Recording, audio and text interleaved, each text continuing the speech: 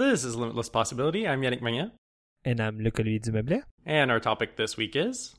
So for the next 2 episodes, we are going to have a special topic, and we're going back to video games related topics. And I'm super excited for this week's episode to be about the 9 games that represents us as video game players or as a gamer.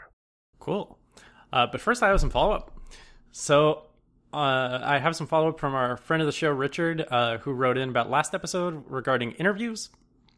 He has a counterpoint to what we said about, or rather what I said about it's easy to tell if somebody lied on their CV, because he had this experience where he had a phone interview and he was asked a simple question about React lifestyle, and despite using React at work, he just completely froze up and his mind went blank and he didn't really answer the question.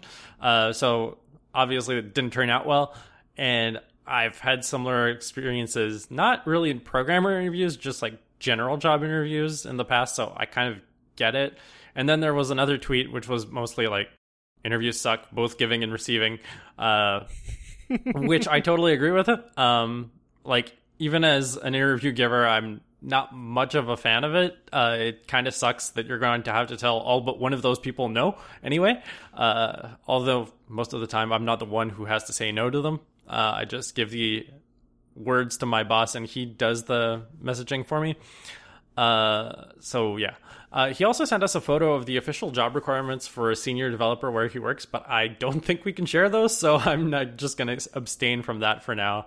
But it was very insightful to me anyway, to see what it looks like at a major corporation. Next up is some follow-up to episode 119. This was the episode Mako number 5, where we talked about Final Fantasy VII. This is just me butting in to say that thanks to all of the hype surrounding Final Fantasy VII Remake, I have picked up Final Fantasy VII, the original, again, and have been slowly playing through it, sometimes on my lunch hour, sometimes at night after work. So progress is slowly being made. I also know all of the Final Fantasy VII Remake spoilers now, so... Anyone who wants to talk about those, I will be glad to talk to you about them. And that does not include me. I'm still spoiler-free, I think. Yes, but I honestly can't wait until we do an episode where we play through Remake. Okay. Next up is some follow-up to episode 113, which was the episode about my first participation in a game jam, because last weekend... let's go... further back than that. Last week was my birthday, and on the morning of my birthday, I woke up and I saw that Woof had messaged me and said, "Hey, there's a game jam this weekend. Do you want to do it?" So I was like, "That's a great birthday present." And then I proceeded to not sleep all weekend and just code on this game that we worked together. Woof invited one of his friends, Godshot, who is another fighting game character illustrator. And we had a team of 3, and we made this game called Machine Learning, which is a sci-fi themed life sim similar to the Princess Maker series, if you've played that. I know at least 1 or 2 of our listeners have actually tried the game out, which is great. And it is like wildfire right now. On my Twitter notifications, there are like professional Dragon Ball FighterZ players who are tweeting us about it. Itch.io featured us for some reason. Which is amazing. Yeah, it's kind of amazing, but I guess that's the clout you have if you're Woof, I guess. And it's just very surreal to see the reaction to our game. Like, so far, the most frequent comment I've had on our comments page is, "This game is too long for a Game Jam game." And I agree. It was 45 minutes to an hour long to complete a single playthrough, and that actually turned out to be a problem because I was trying to test all 7 endings in our game, and I only had the time to test 2. So we shipped the game, assuming that they worked, and one of them had a variable name typo, so it didn't work. And yesterday night, I pushed out a version 1.0.1, which fixes the typo in the variable, and luckily that is allowed within the rules of the Game Jam as long as you write it in a changelog on the page, and like the source is public, so they can see that literally the one thing that changed was the variable name. And now all of the endings work. So go play our game if you like it. It's a PC and Mac and Linux game. It's great. And I'm a bad fan. I haven't played it yet. I'm sorry. Oh, It's sorry. cool. Now you get to benefit from the bug fix. You're not like the That's one true. person who played it, spent 45 minutes grinding, and then got to the ending and got a crash and a blue screen Oh. saying there's an error in the ending function. So yeah, great stuff. I do hope that following your experience, it is the second year in a row, right? Because last year was also in the spring that you did it. Right. There are 2 LD game jams per year. There's one in the spring and one in the fall. I was in Japan during the fall one, so I had to skip that one. But yes, it's the second year in a row. Oh, nice. So I hope that first I'll have time to play because I'm playing too much on Animal Crossing, but that's a different topic.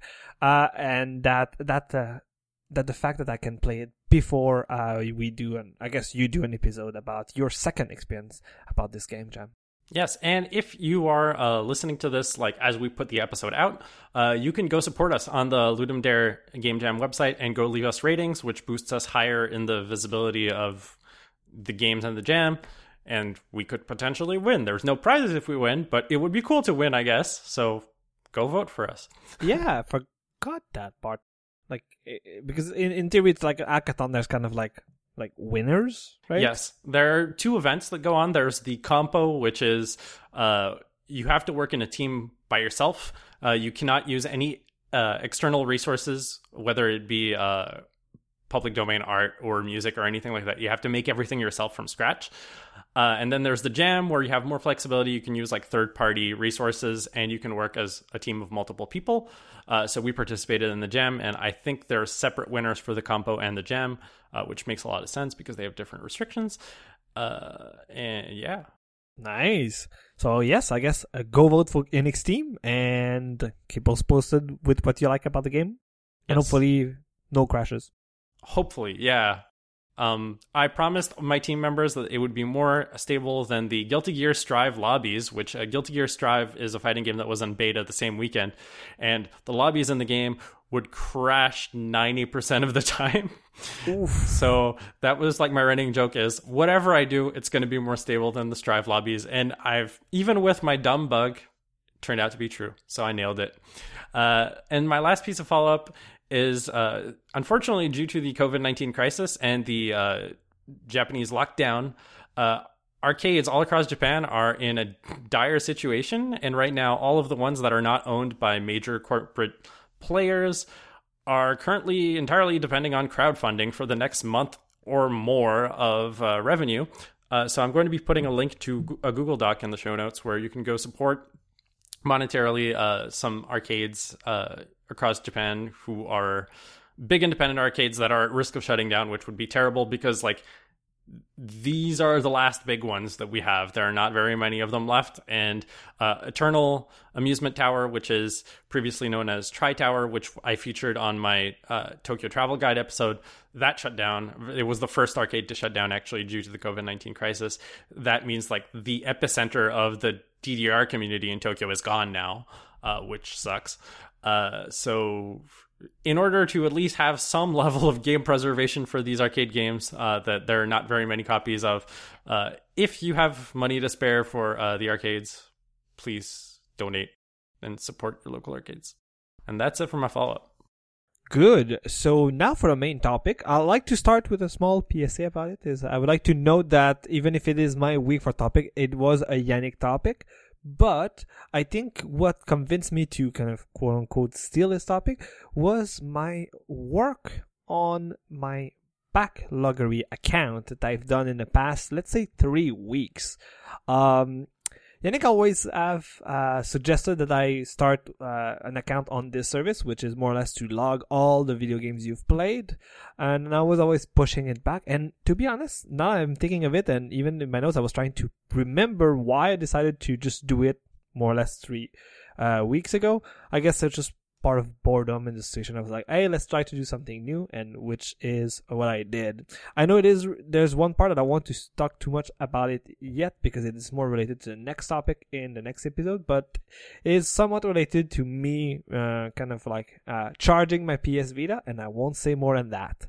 So in the past few weeks, I've been going through the recent, I would say about the recent 10 years.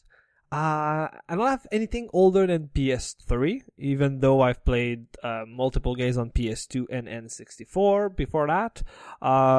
I went through the easy route of just going into my PS account and then going through my trophies and then just logging everything that I've played, and of course look at the trophy list and see if I won the completed, the typical trophies you win when you just complete the storyline. So in the end, I end up with a quite long list of games, and when Yannick suggested the idea of like, let's list all the let's find 9 games that represents us as a gamer, I was kind of not afraid, but stressed about this idea, because like, this was make me think about like, how can I categorize that for myself? But now with this list in the end, I do feel that I am well equipped to properly answer this question. But I'm sure, Yannick, you do have some notes regarding this team. Right. So first, I need to give credit. This is inspired by a meme that came out of the February 21st episode of the 8-4 Play podcast. There was a slow news week in video games because of all the COVID stuff. So they were just like, let's do this weird random topic. And it became a meme on Twitter and people were doing it. And I was like, this would be more fun as a podcast episode because we get more than 280 characters to talk about it. So that's why this was an episode. I pitched it originally around the time that episode aired. And then everything that you described happened, and we ended up using it this week. So yeah, it's not our favorite 9 games. It's not the best 9 games, but it's the 9 games that represent our taste in games or have been impactful in our appreciation of video games as a medium. So how do you want to do this? Do you want to like alternate picks? I don't know if we have the same count really. Yeah, I guess I would start with that, like in true, I guess, top 4 fashion, which I like to chime in sometimes. I'm not sure if I'll go through exact 9. The main reason is I do include, and maybe I can start with my first one, which is more or less the Uncharted series, which is at this point 5 games. So I'm sure if you count some of the series I've included, you'll go more than 9. But I could also say in some of the series I could define one of those games. So I'll start with that. Especially in the recent years, what I've really realized and what like encountered is most of the game I have time to play. I don't have that much time to invest in them, and I think that exact topic has been part of multiple discussion about our recent video game lives in this podcast. So while that in mind, the time I want to spend in a video game, I want it to be, it sounds weird to say, but I want it to be quite enjoyable. I want it to be an event.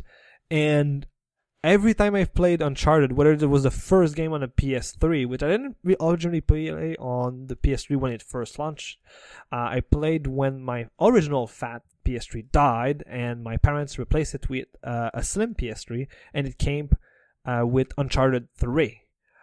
So I started with the third game, the third installment, and then they released the remastered collection on a PS4, which was 1, 2, and 3. And this at the same moment that I played Uncharted. I'm just looking for the name in my notes. Uncharted's Drake's Fortune Remastered, Uncharted 2 Among Thieves Remastered, Uncharted 3 Drake's Deceptions Remastered. And what I like about those is, first, there are games quite heavily based on the story of the characters. They're kind of, what I like to feel is they're a movie that you're interacting with. Like, you're part of that movie, you're kind of going through that movie, but you need to do the job of the main character of said game. And there's a big storyline I like with those, especially the adventure-ness, right? When I want to spend maybe like 10, 15, I should say like 20, 30 hours in a video game, I want it to be an event, but while some of the things you do in that game could be repetitive, I don't want it to feel repetitive.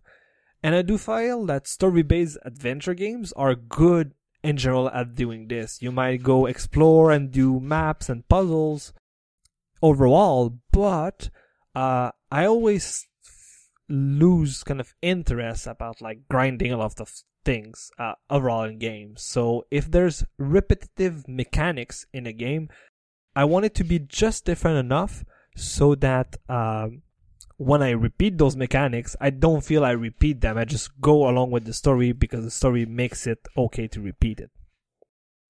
And Uncharted is full of that. Like, you have puzzles, you need to navigate in maps, and of course throughout the games they've evolved from quite linear games. Overall, there are linear games. Like, there's one path to the goal of this mission, with the last game trying to evolve with open world type of games with the last Uncharted, The Lost Legacy.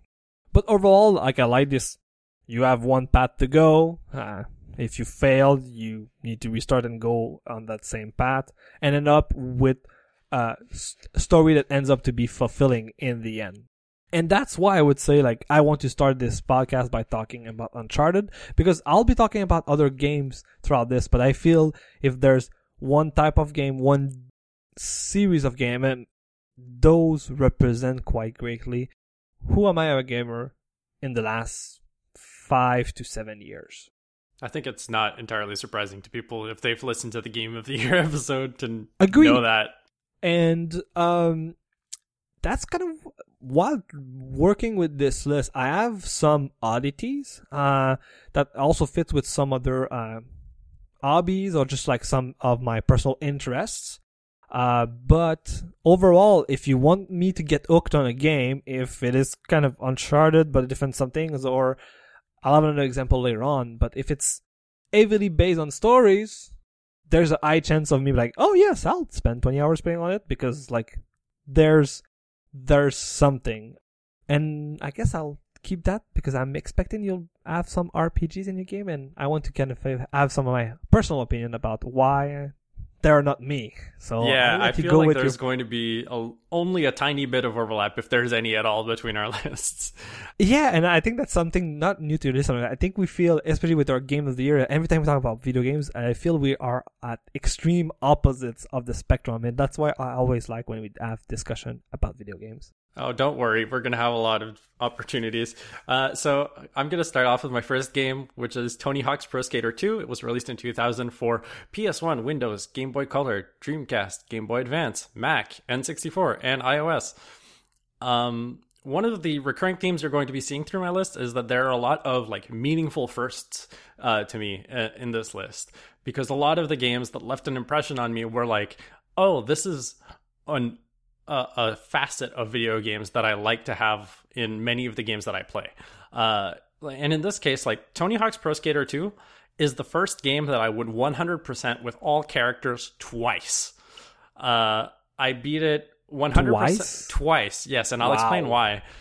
I beat it 100% on the PlayStation 1 version, which was I played emulated via Connectix Virtual Game Station, which was the only PlayStation emulator for the Mac at the time.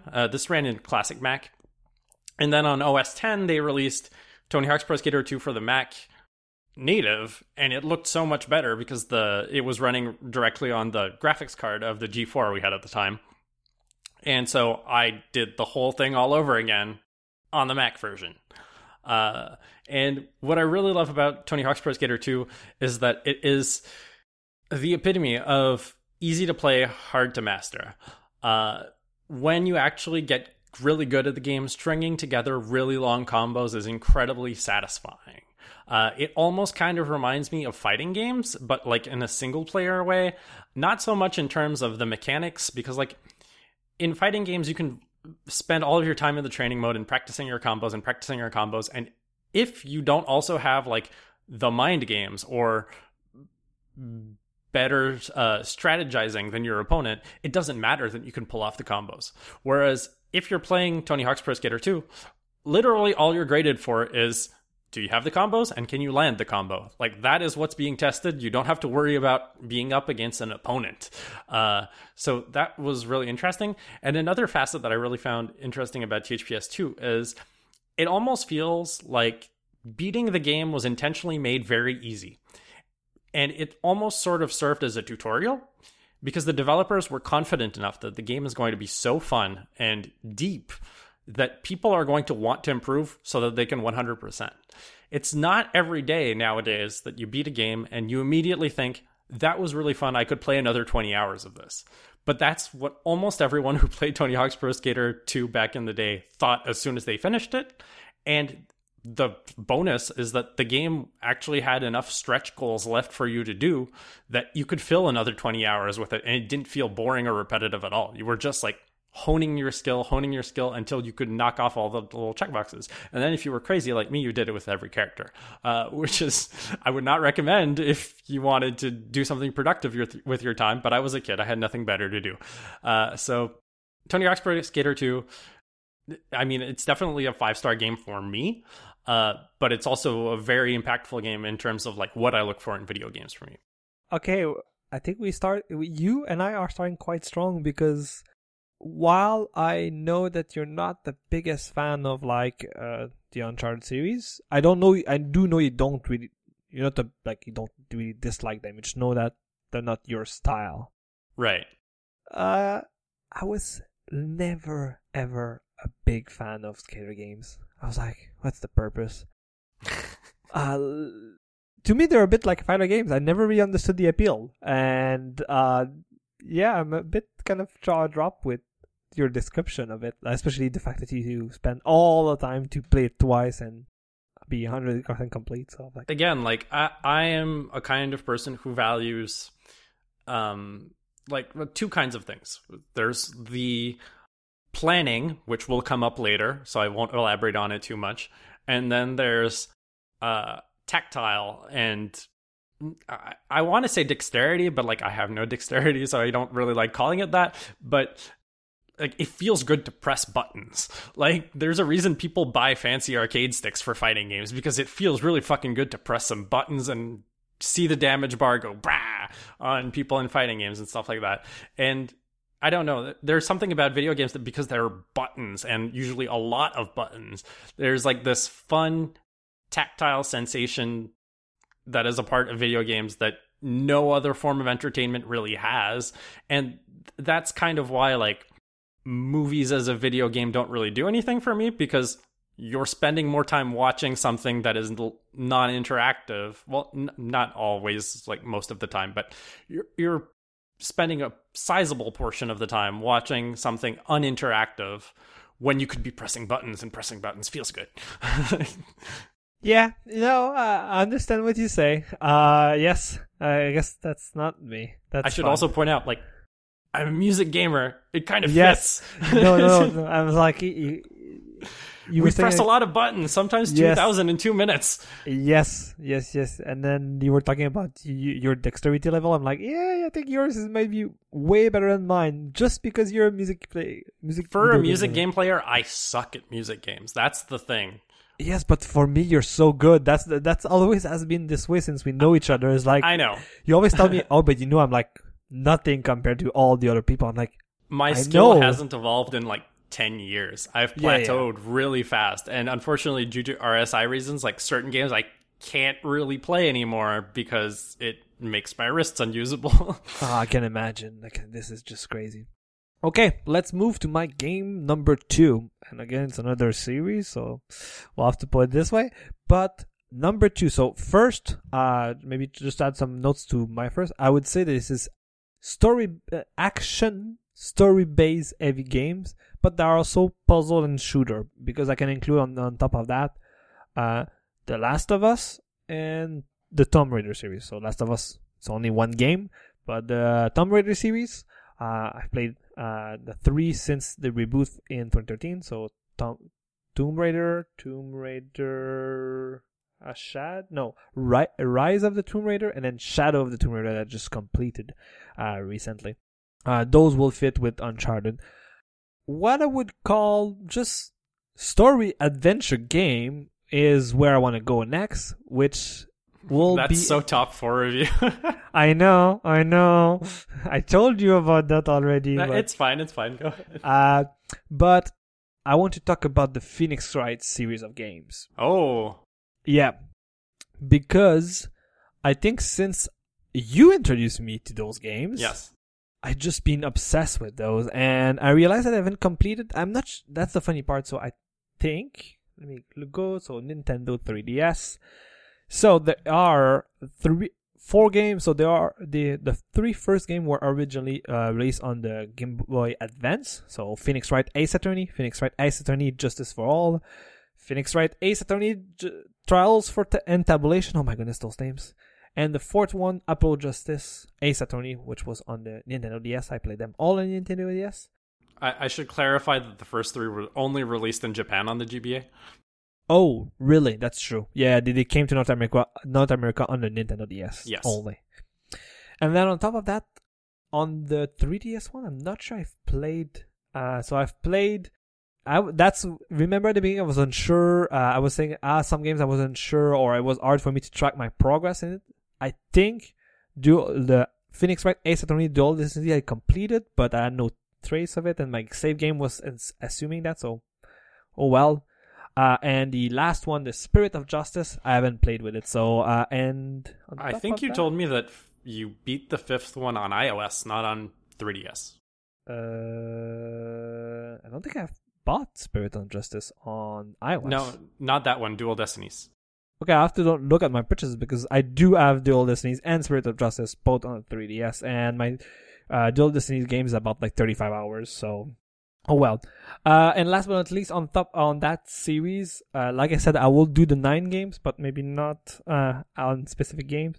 But I would say the one that I like the most that represents this category is on the 3DS itself. If I can find my notes. I didn't document it. Oh my god, I did not document this game in Backloggery. It is the Professor Layton and Phoenix Wright crossover game, which now I don't have the title in front of me. And that would be the pinnacle of this adventure base. A bit of puzzleness because of a Professor Layton. Huh. It's strange because I don't think we've ever actually talked about this, even privately. Like, I played this game back when it was never even planned for release in North America. Because it came out, like, I think 4 or 5 years earlier in Japan than it came out here, which is really strange. And I beat the whole thing, and I was like, yeah, I really like this one. And then I had no idea you had actually played it. Oh, yes, I bought the cartridge. I don't recall when. So the name is Professor Layton versus Phoenix Wright Ace Attorney. Yeah. Which was... It was a collaboration between Capcom and Level 5. Yeah. So they really, like, not only was developed by the 2 teams that were developing the games, but they worked together to make that. And that game is my pinnacle example of adventure-based stories that, I don't know how to describe it, but let me explain what the game. So, Phoenix Wright, as the name suggests, is an attorney, and you go through puzzle solving, visual novel kind type like of games where you need to solve crime and defend people because you're a defense attorney.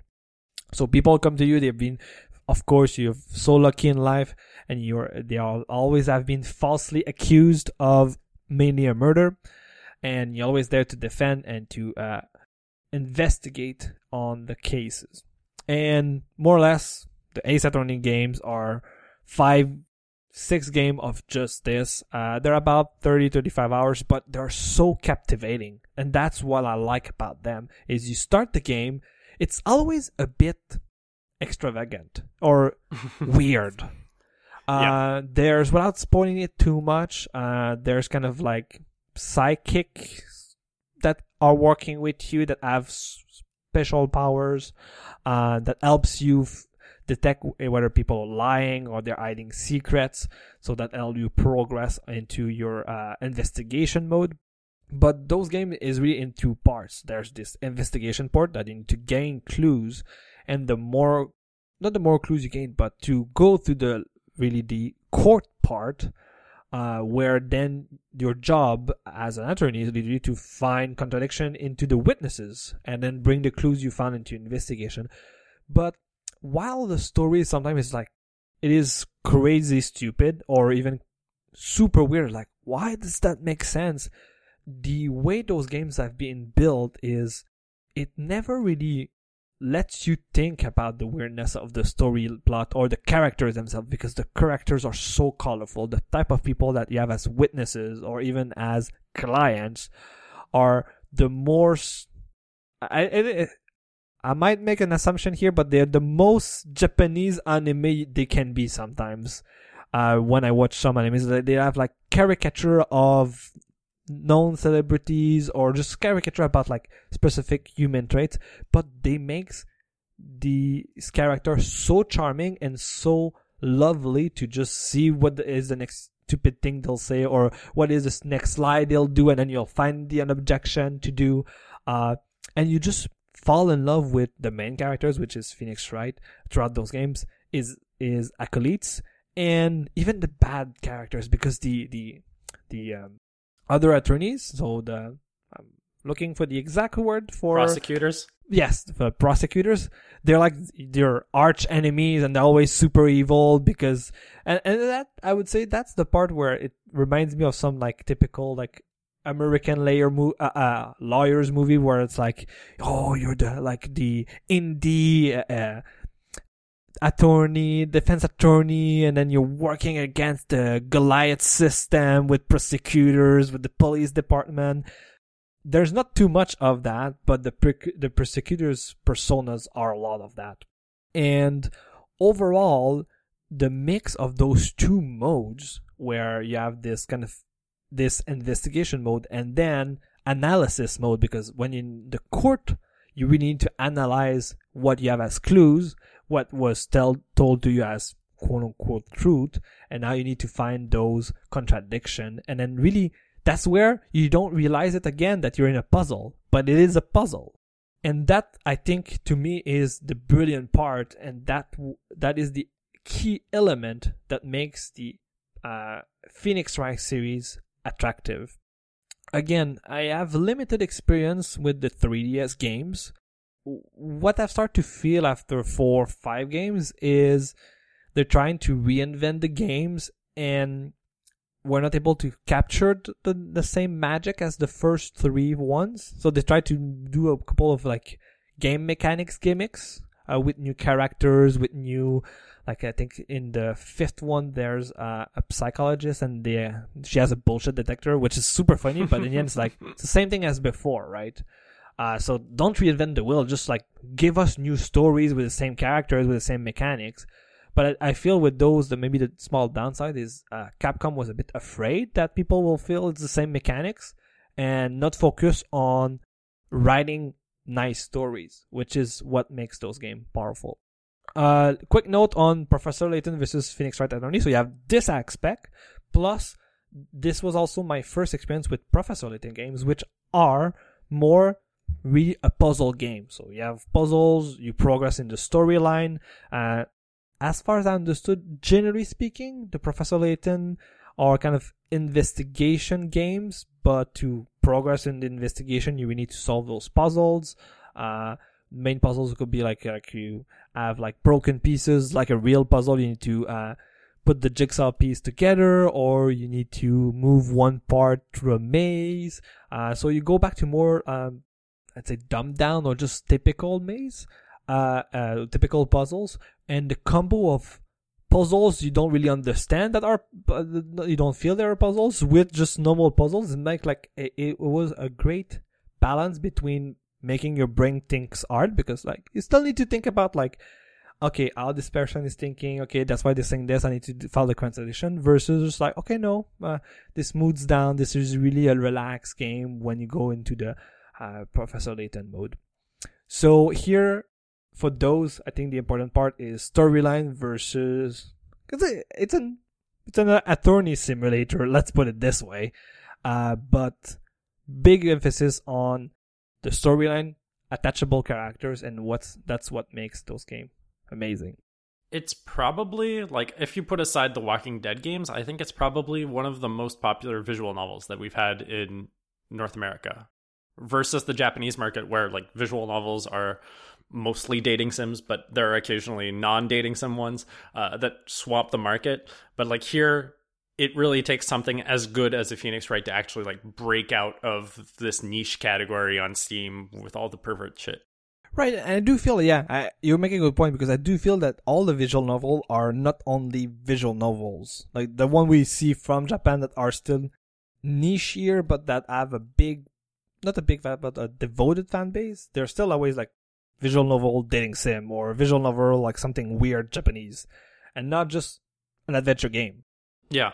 And that, I think there's a lot of people like me here that just want adventure stuff, so I'm not surprised that it was quite popular in North America. It's kind of funny, because back on the Famicom, there were a lot of detective games, sort of similar to the investigation portion of Phoenix Wright, but they never came to North America because they were the games on the Famicom with the most text, and those games never really made it here. We had like our own things on like PCs and like the Apple II and stuff like that, but they never sort of came off of computers and onto consoles. So we never really got exposed to it until stuff like Phoenix Wright, Hotel Dusk, which is kind of related to that. It's true, yeah. Same era. Like those kinds of games sort of came out later and sort of gave us a little peek into that genre, and then disappeared into obscurity again later. Yeah, but you saw it with Phoenix Wright, that it added success into the Nintendo DS generation. Yeah. When they started to continue developing this series into the future with the 3DS, it struggled in North America. It started to struggle in North America. The two games I mentioned are so The Old Destinies and Spirit of the Justice are 3DS downloads, except in Japan where you can get cartridges. Yeah. Phoenix Wright versus Professor Layton was a cartridge, that was nice. I guess maybe people I know Professor Layton got some quite important success here, so I guess that's why they were like, oh, we'll make a cartridge. But you saw that the 3DS was not the 3DS in North America was not kind to those games, because even the rebooted games, some of the games where you are the mild Edgeworth, which is the first like persecutor you have in the first few games, those games, the first one on the NDS, Nintendo DS, came to North America, but super rare to find. I think I've saw it on eBay for still like 50 to 60 USDs for a used game. And wow. The second edition is Japanese only and Japan only. And they've added another game on the 3DS, which is kind of a different lore, but like in the old age, in Renaissance, something like that, something weird. Oh yeah, the Meiji era. Yeah. I don't remember about that one because it looked boring to me, but yeah, I know what you're talking about. Yeah, it seems that they tried something new. They tried the same concept, but really with different characters. And from what I gathered, even in Japan, it didn't. Yeah, it was a flop. Yeah, and it was kind of in, I don't know how to properly say it, but it was in kind of old Japanese old time. Yeah, it's in the Meiji era. Okay, I don't know what it means, so oh well. I just know the name of the era. I don't know what it means either. So okay, so a long time ago. We're not historians. Yeah. But yeah, I would say if there were two games to play on this, I would say Trials and Tribulation, which is the last Phoenix Wright based games on the NDS. Without spoiling too much Apple Justice, Phoenix Wright is there, but you're not playing this character. I would say Trials and Tribulation should be on game list if you like what I've heard and you really hear my passion about this story-based game. And Phoenix Wright versus Professor Layton on 3DS should give you a good picture of what those games are. Yep. I think for the next two ones, you should do two games, because I feel that mine are getting a bit longer because I'm combining a couple of games together. Fair enough. Okay, so my second game is Final Fantasy Tactics Advance. It was released in 2003 for the Game Boy Advance. Before the haters send in their comments, yes, I know that it is widely considered to be inferior to the original Final Fantasy Tactics. However, I got the original Final Fantasy Tactics last year, and I've only played 2 chapters of it, so I can't really judge it yet. It's a little premature for that. And Final Fantasy Tactics Advance is a notable first for me. It sort of serves as a proxy in my list for games that reward research and planning. So examples that have come up recently on the show: Final Fantasy VIII, which we did a whole segment on at the end of the Game of the Year episode. Dark Souls, which was my Game of the Year. I really like games that let me basically like either have a notebook or a spreadsheet where I can plan stuff out for the rest of the game and work towards that plan. Final Fantasy Tactics Advance for me was the introduction to job systems, which most of the RPGs that I enjoy the most have job systems in some way, where you can acquire various skills in different jobs and usually have some level of intermingling between jobs, so you can sort of complement a job that is weak in a certain thing by learning abilities from another job and so much. And it also was tactical RPGs. It was the first one I played, which means that my love for games like Fire Emblem, the original Final Fantasy Tactics Ogre, Front Mission, all of this stuff sort of stemmed from a positive experience with Final Fantasy Tactics Advance. It was the first game I can remember where I had a notebook where I kept track of the character builds and everything I wanted my party to be able to do later in the game. I even had there was some GameFAQs FAQ where I was listing the exact progression of which abilities I should learn where because they would benefit me in certain scenarios and everything. So it sort of served as this catalyst for all of what I enjoy the most about RPGs, more or less. And I think it's popping up more recently with the exploration I'm doing on the PlayStation, because obviously FFT is a PlayStation game, but also sort of what the impact of Final Fantasy V's job system and Final Fantasy III's proto job system have had on other RPGs of the PlayStation era is just fascinating to me. So I'm just doing a lot of research. You're reminding me of something. So if it is the first time I say that on the podcast, I'm sorry, but I'm sure I say that on the podcast, and I also did say that to Tony because we're having a lot of Final Fantasy discussion these days. But do you recall when I said that Final Fantasy VII was the first Final Fantasy game I've ever played in my life? Yeah. Yeah, so with your description and then now Googling, I kind of realized I was wrong. A long time ago, a friend lended me their cartridge of Final Fantasy Tactics Advance, and now I'm looking at screenshot and I recall playing that game. I forgot if I liked it. I think I did a bit, but grew tired of it. Wait. I think we actually brought this up on the podcast. I think we did. You mentioned either playing FFTA or FFTA 2 at some point. But but now looking at it, I'm sure it was not on a DS. I have the Wikipedia page in front of me, and no, it was really Final Fantasy Tactics Advance. And that might be last week that I said that, but in our original episode about Final Fantasy VII. Yeah. But I had the same conversation that we had on the podcast with Tony literally in the past week, so that's why I might be confused. Okay. But yes, I can understand why you like this game. One of the things, and I've encountered that recently, is it reminds me of the first South Park game, which is which was on the PS3, but I played it on the PS4. Is South Park's The Stick of Truth, which, if I recall, tactics, right? Certain characters are like chess pieces where they only move into a certain direction, and you do the maths and all of that fun stuff. Right? Yeah.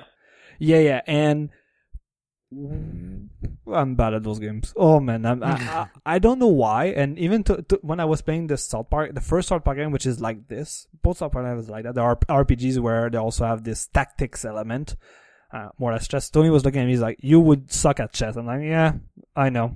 Because I also suck at chess, which is amazing. He would look at my moves and be like, "That was not a good move to do." I'm like, "I know. Who cares? We'll just power through it," which is what I usually end up doing. So for games that can still be our tactics RPG, but rewards powering through it, I'm okay because I powered through it and everything is fine. If I recall correctly with tactics, it doesn't reward powering through it. You need to really use tactics to do it, and that's kind of why I grew really kind of didn't like it, but I just dropped it.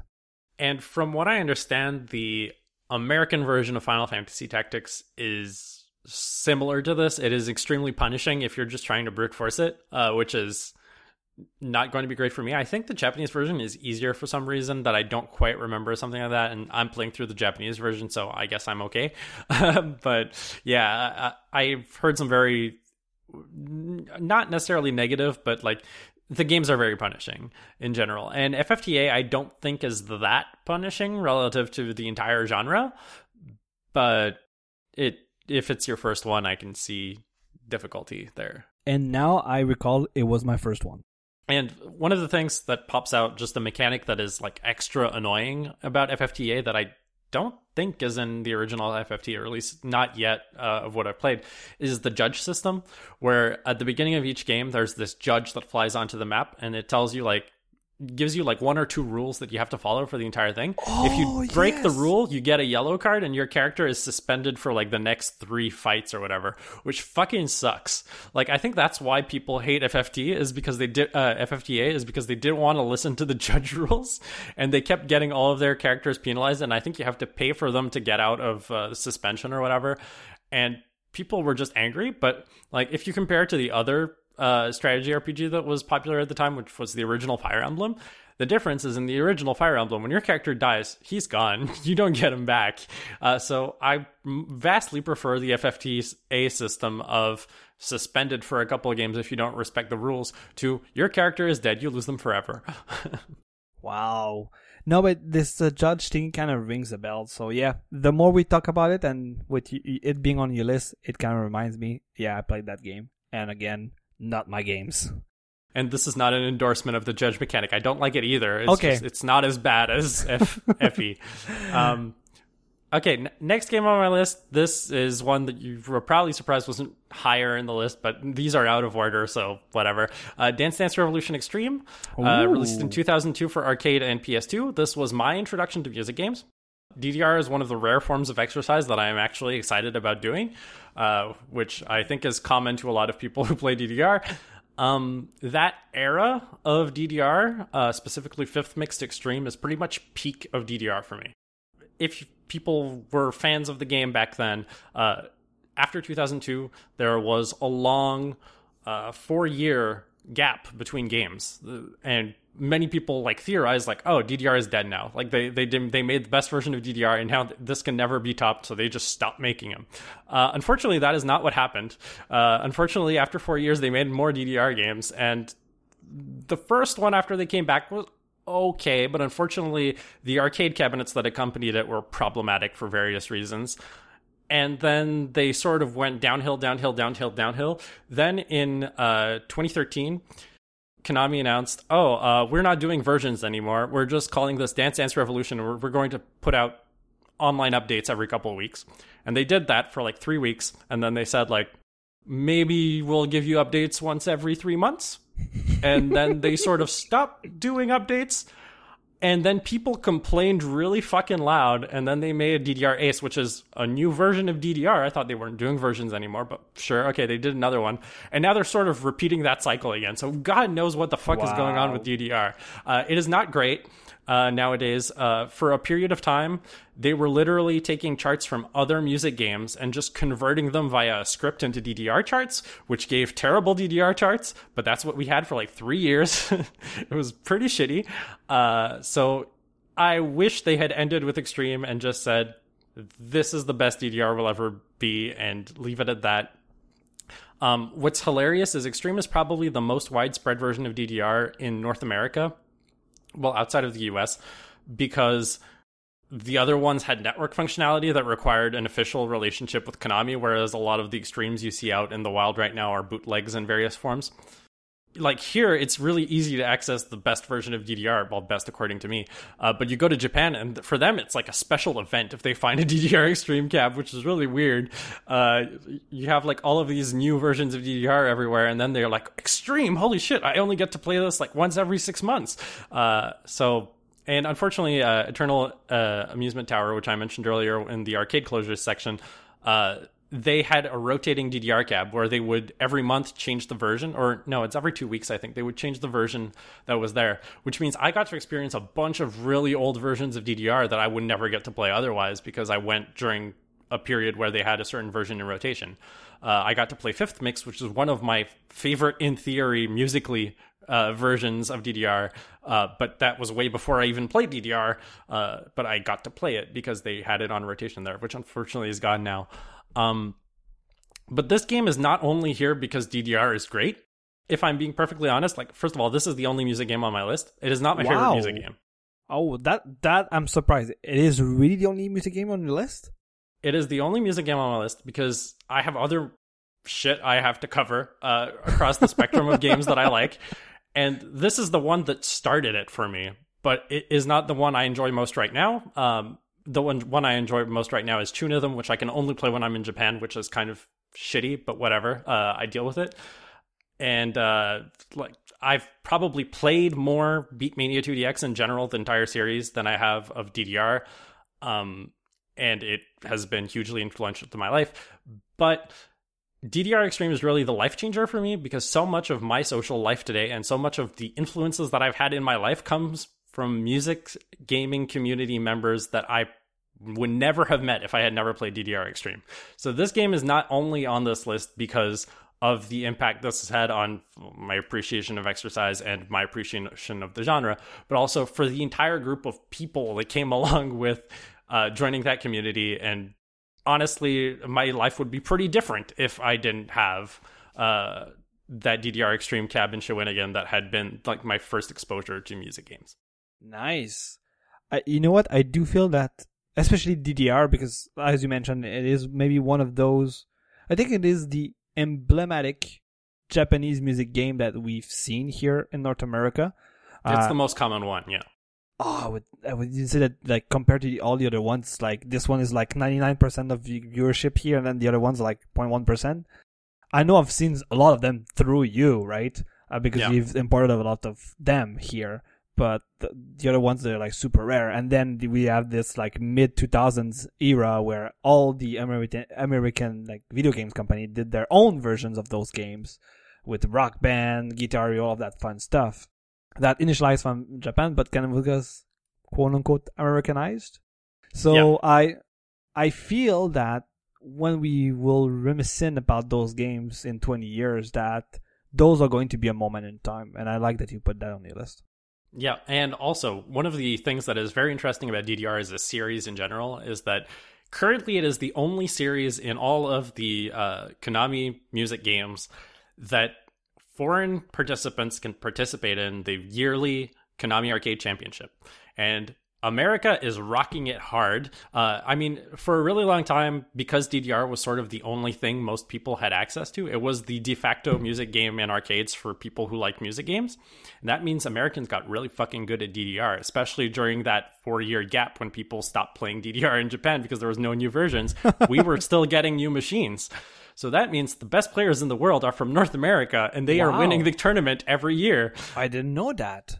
So every year during the Konami Arcade Championship, I usually watch it anyway because I like the other games too. But DDR is just really fucking hype because a whole bunch of people, mostly people who work at Apple, fly from California to Japan to go watch their favorite players play and encourage their friends. And those of us who don't work at Apple stay at home and watch it from home.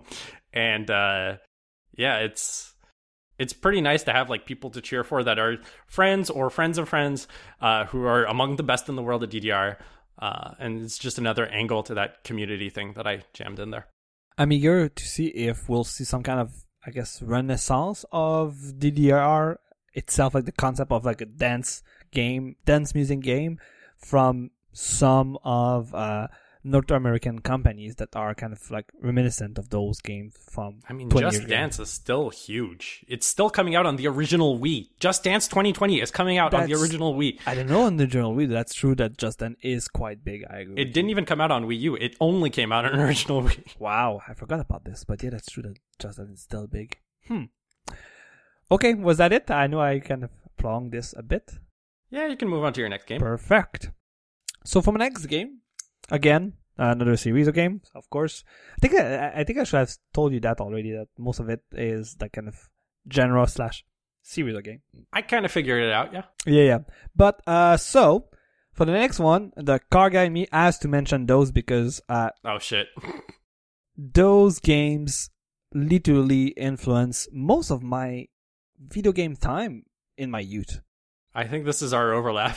I wouldn't be surprised that this is the only overlap we have, but I would say, I say series, but this one needs to be won by Gran Turismo 4 on the PS2. Oh, see, I wrote Gran Turismo 2 on my list, not because it's my favorite one, but because it's the first one I played.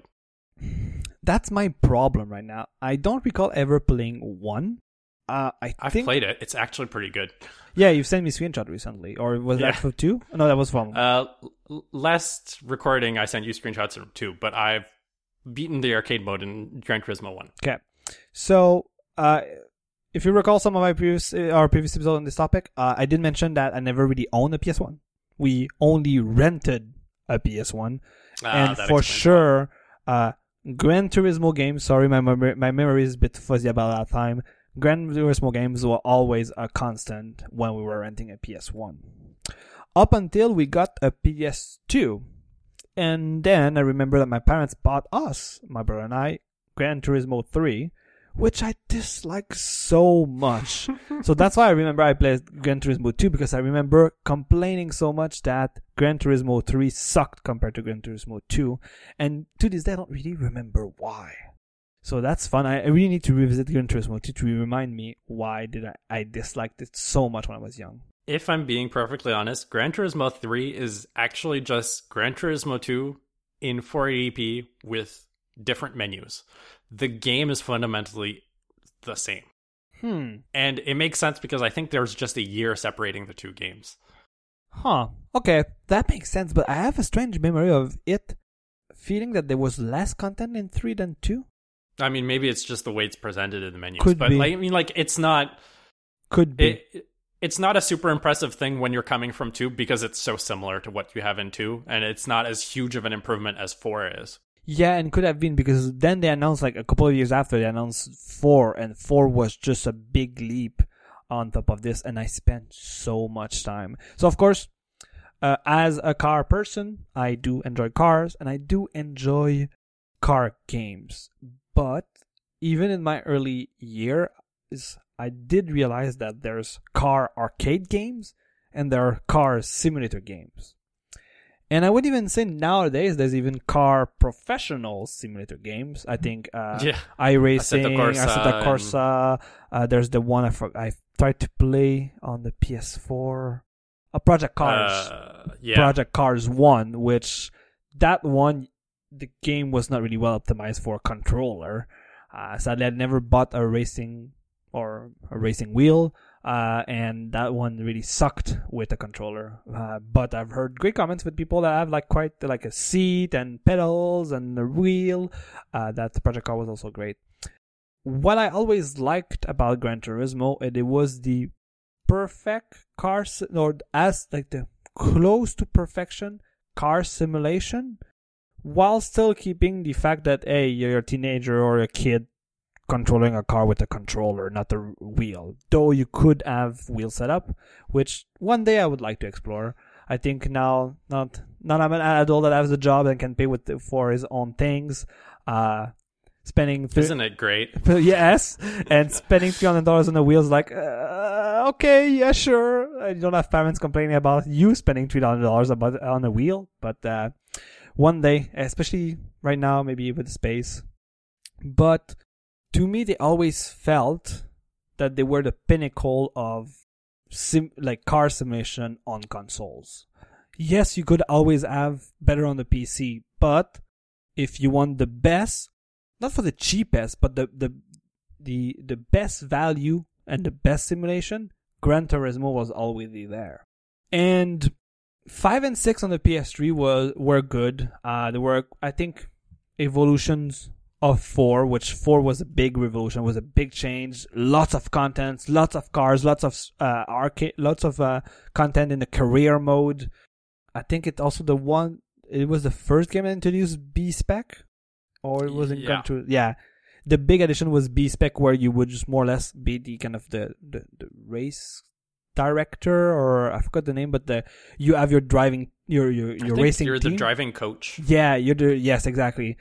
The people in the pits that is telling the drivers be more aggressive. Oh, this guy is coming soon. That was your job, and that was, I think, that was quite innovative at that time. I think nowadays I would like this mode more than I did before, But the problem is I would have the time to spend on it. On the PS3, it has a nice feature where you could lend your pilots to other friends, so they would race at the same time as your friends and then gain points and gain experience, which was a nice feature. Do you remember the sleep mode thing? Wasn't it what I just described? No, you could do the thing where like your drivers were available and your friends could do it. The other thing you could do is there was this online mode you could do where you could put your PS3 in a special sleep mode and you could log on to GranTurismo.com and you could do B-Spec races from anywhere. Oh, yeah. Recall about... Yes, I think I've... And I'm so pissed that, like, in the smartphone world we live in now, this has not come back in any Gran Turismo game since they did that. It was in Gran Turismo 5, they didn't put it in 6, and they never put it in Sport because Sport doesn't have V-Spec. Yeah. Yeah, I guess we can go back to our episode about Gran Turismo Sport and our opinion about it. If you can put up with the audio of that episode, we said a lot of things during that episode about GT true. that are valuable. That was one moment where we wanted to do some kind of Twitch streaming on this podcast. That was a fun experiment. But yes, and that always has been my point. So I've never been an Xbox person. I know a lot of people will say the exact same thing I said about Gran Turismo about, oh my goodness, why am I blanking about the name now? Forza Motorsports. And Forza Motorsports only. Because Forza Horizon will be more like Burnout, like more like car arcade-y. And it's actually a derivative of Project Gotham Racing, which was the other racing game on Xbox until they bought the studio and rebranded it to Forza. I see. And I'm sure you can say the exact same thing. I've seen a lot of the good things about Forza, but to me, the best car simulator on consoles, and I would say even on budget level PC, is still Gran Turismo. Even if I quite dislike the online-ness of Gran Turismo Sport, its simulation mode was amazing.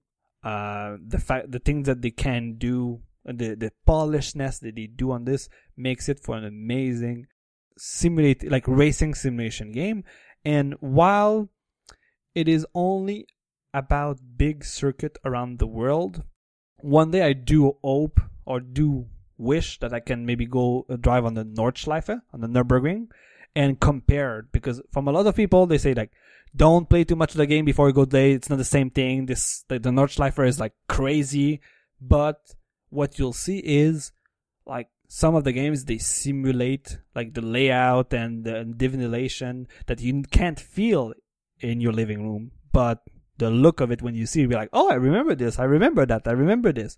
Not as much as a racing driver, but you'll get the cues, and that to me shows though that Gran Turismo as a game is doing great on simulation. So yeah, throughout this kind of quarantine time, I'm kind of thinking that I maybe want to spend some more time now that I've heard that Gran Turismo Sports career mode is getting better and kind of reminiscing of Gran Turismo 5 and 6 and even a bit of 4. But yeah, I'm not so sure I will do. Though I was talking about it with my brother recently, it's like literally $20 Canadian. So it's uber cheap. And I wouldn't be surprised. I'm not surprised why. I'm like, I think a lot of people were disappointed like I am, and are reminiscing of a kind of a Gran Turismo 6 and 5 and 4, and they want a proper Gran Turismo 7, quote unquote. We were just talking about this on Twitter the other day. I have a couple of things I just want to bring out about Gran Turismo 2, since I was going to have it on my list anyway. So this was actually a bigger first for me than I thought. It's the first 3D console game I remember playing at all, which is madness. It's the first PlayStation game I remember playing, also kind of madness. I played it at the Shawinigan Summer Festival in the year 2000. I don't remember why I remember this, but there was a big booth with a bunch of demo stations, and I played license tests in Gran Turismo, and I was like, this is fucking weird. I love it. Oh, yes. And I remembered the UI music and the UI sounds, and eventually, like a couple weeks or a month later, we went to go rent a game at a family member's house, and they had a PlayStation, so I rented Gran Turismo 2, and I was like, this is it. This is it. It's the same sounds that I remember. So Polyphony Digital, good job on the UI. Also, one of the things that I find like it left a timeless mark on people of our generation is that simulation mode created emotional bonds between kids who never cared about cars before and real life vehicles. They managed to make us feel about inanimate objects, which is something that a lot of video games about robots recently have been trying to do and have failed at. Because of the realism of the game, cars all felt kind of different from each other in realistic ways, and you could have opinions about what kinds of cars that you love driving, which are the four-wheel drive ones, and the ones that you don't like driving, which are the ones that are not four-wheel drive. Wow. And really, it's like, it's not an RPG, but the cars are characters in your journey to become the best car driver in the GT World League. And you become attached to certain cars like you become attached to characters. And there are little quirks, and you know exactly how to oversteer or understeer in these places. And I don't know, it's brilliant. It's a great game. I'm playing through it again in case it's not clear because I love it. And yeah, it's not the best Gran Turismo game. I honestly think 4 will never be topped ever. It's too good, and the level of fidelity that they are aiming for in modern consoles, they'll never be able to do anything equal to 4 at that level of quality, not without killing every member of their staff in the process anyway. I strongly agree with you because the level of polish that the simulation of cars that they have even in sport, and you saw that the number of cars, yes, evolved in the past 3 years since the release, because they always, but I think you were saying to me that it takes like 300 hours to scan, like laser scan a car to put it in the game. It's ridiculous how much time, like how many man hours it takes per vehicle is insane. Yeah, so you cannot end up with like 1,000 cars like GT4. Yeah. So Gran Turismo 4 for me is probably going to be like, if we had to do a top 10 games of all time, which this list is not really, it would definitely be on that list. Oh, totally agree with you. But Gran Turismo 2 for me is the one that started it all, and that's why it's on my list. Do you want me to go to my next game? Oh crap, I had the last point about Gran Turismo that I wanted to make and I forgot. Oh! Rip. Oh well. Gran Turismo, you're amazing. It's awesome. Play it. It's great. Yes. Sorry about that.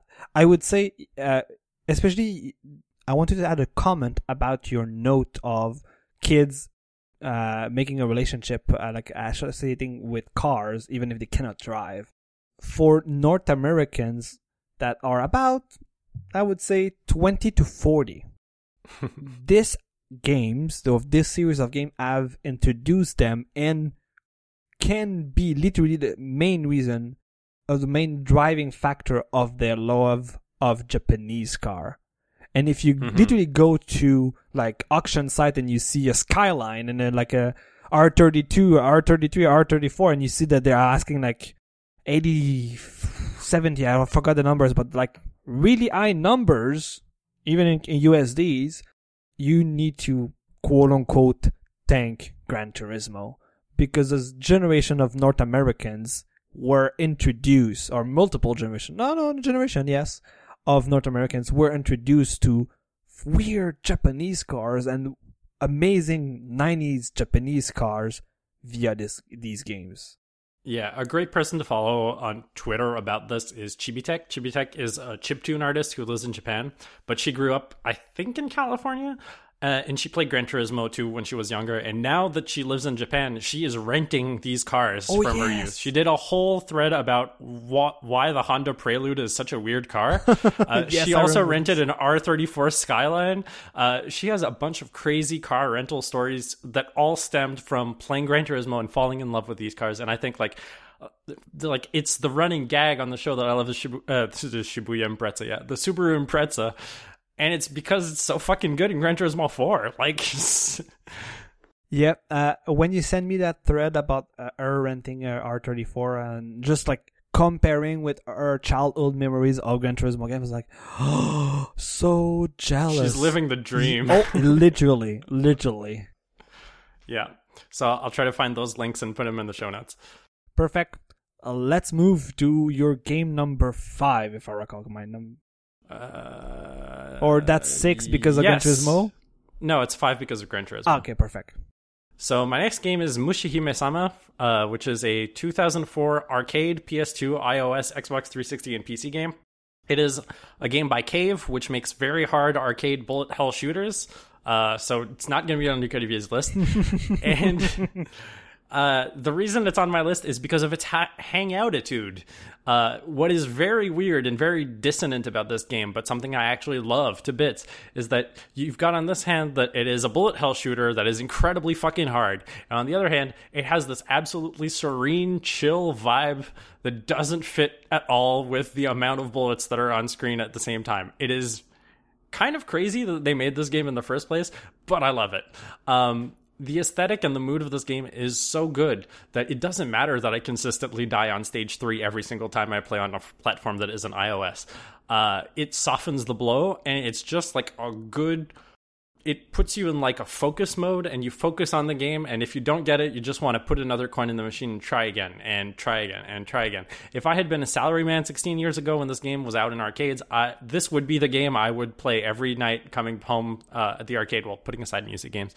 I would play a credit every night after work, and work towards beating it, and unfortunately, like, the problem is I don't have a 360, which is where the previously best port was. Now the best port is on PC, but I don't have a PC either, and I don't really want one either. So that leaves iOS, which I have beaten every difficulty except for the hardest one on iOS. But the problem is the touchscreen makes the game too easy. So that's kind of a problem. And then the PS2 version, I could buy it, except it's like $80, and also right now my PS2 no longer decides to play imports, and it's only available as an import game. So if anybody has a Mushihime-sama PCB for the arcade version that they want to send me with an arcade cabinet, I will gladly accept it. Okay, I like that you start with a PCB, then with a cabinet, that's all. Well, you need the PCB and the cabinet, or you can get me a super gun too. It'll only cost you like $350 to get me a thing that I can hook up to a PCB and put it on an HDMI display. So if you're made of money, please send me all of that stuff. You can find my contact info at the end of the show. I'm about to say, is it where we plug our newly created Patreon because he wants to send all the monies to us? Send things to our PO box.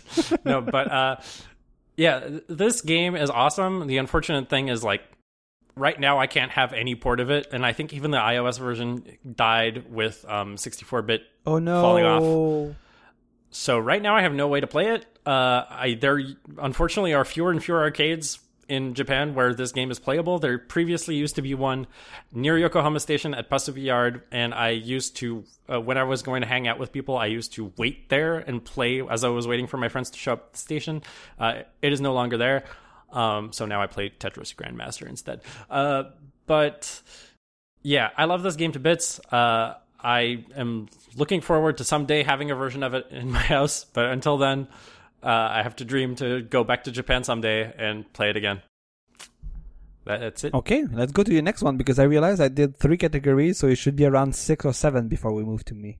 All right, next one, frequent topic of the show, is Super Mario 3D Land, 2011 release on the 3DS. And this is here for games that innovate while remaining true to the franchise. Nintendo mostly tries to avoid releasing games in their franchises that don't innovate in any way over their previous entries. And sometimes that frustrates fans, because if you look at, for example, Star Fox Zero innovated where there was no innovation needed.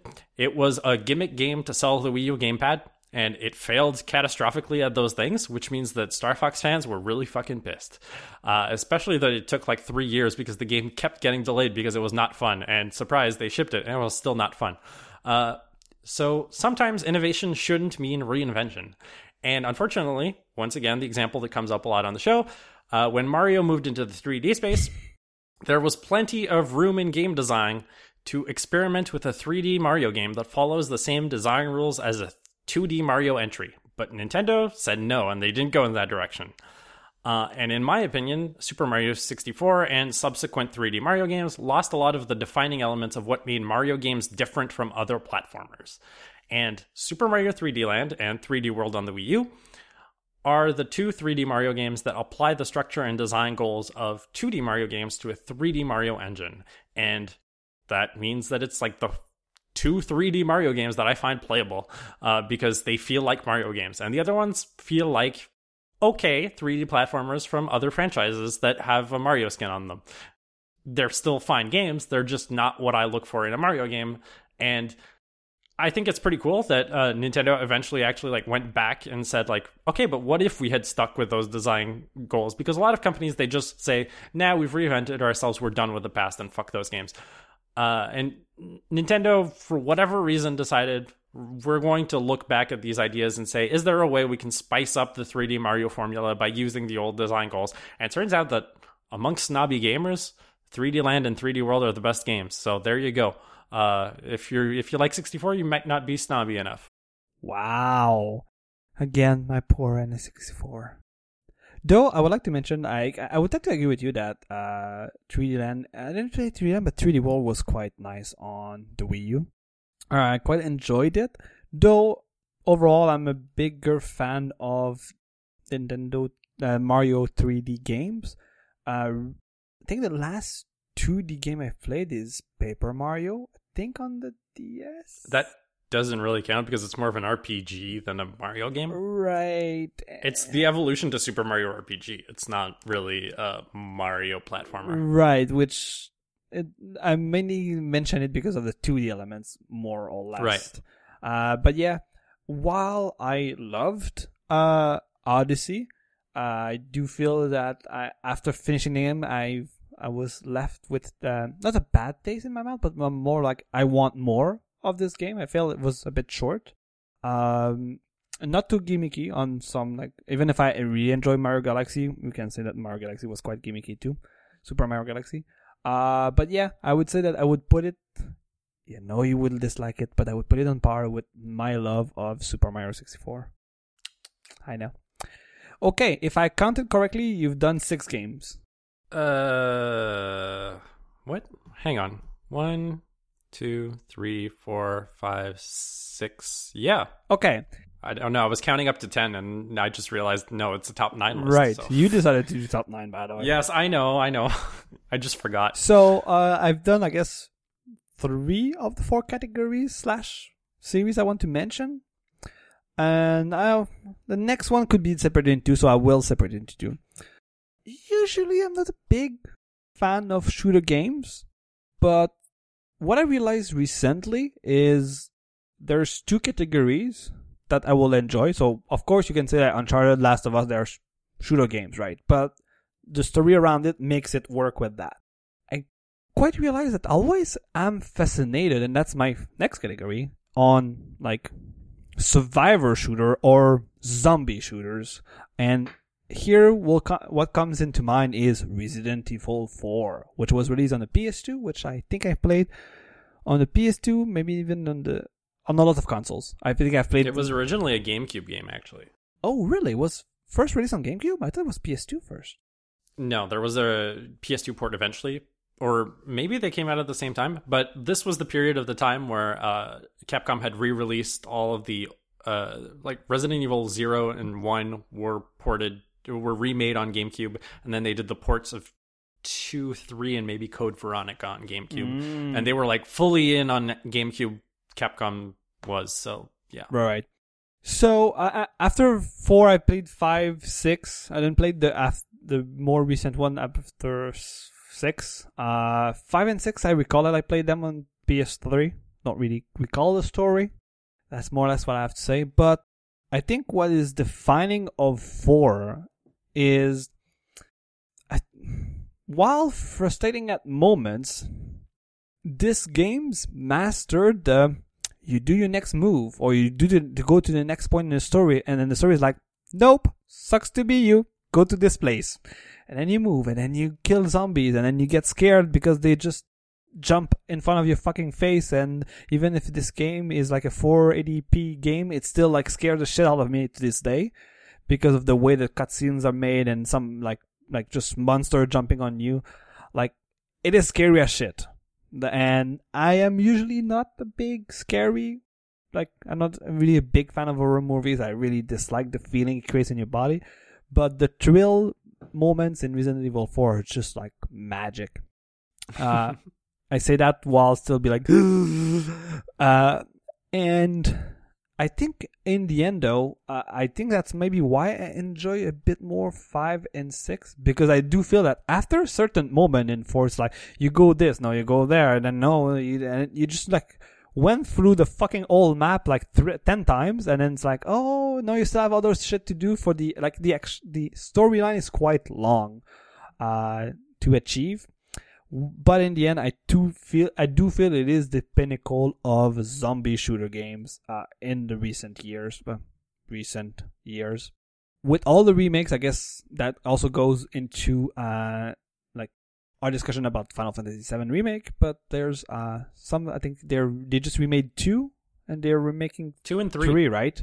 And I'm quite eager to 3 just came out a couple of weeks ago. But the one I'm referring to is, it seems that I could really enjoy Resident Evil 2, especially what I've seen from the remake. You still get this thrill level that is manageable enough for me to not literally die after 5 minutes of playing, and I'm not needing die as a character like Leon I'm playing. No, I mean literally die. Because sometimes when the thrill level is too high, I'm like just too stressed, and that's not good for me. But yeah, it feels that it has good enough, and then always enough progression and enough storyline just to go through it and be captivated by those weird world where zombie exists and why they exist and why you sent to do this. And you also have to try to not brute force your way in, because you will run out of ammo and be like, oh fuck, I need to find ammos and I need to craft things a bit. That more on the recent games. But yeah, always kind of this thrill of, oh, I'm running out of ammo and then I have 10,000 zombies running at to me. That I love quite a lot. And I felt through the years that the fact that it is zombies is better on my feeling about general shooting games, because they are creatures and not, even if you could say that they're like humanoid people that got transformed because they were attacked by parasites or something like that, versus more of the typical shooter games that you can see playing. But more on that later. Yeah, like Resident Evil 4 does a really good job of camouflaging that it's essentially a game where you shoot a bunch of brown people. Unlike a lot of other games that came out around the same time. That is a fair point. A lot of these zombies are non-white. Yes. I think that was one of the major critiquing points that people had at the time it was released. I'm going to insert a couple of things. First of all, fun fact about the Resident Evil series, there's one of the side games that opens with a cruise ship and a pandemic, and everybody turns into zombies.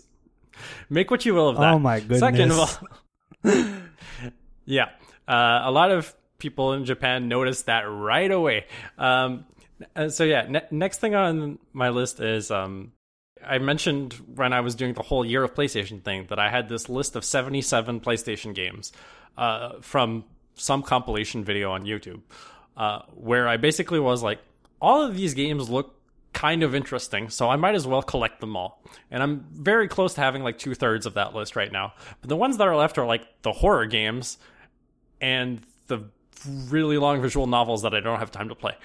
So the really long visual novels that I don't have time to play, like, pretty understandable why I'm not super into that, especially some of them are rare, and it's like, do I really want to spend like $70 for a rare visual novel that is going to take me 70 hours to beat that I might not even like? No thanks. I don't know. It's a tough proposition. But the horror games, it's like, am I going to be able to like put up with Resident Evil 1, 2, or 3?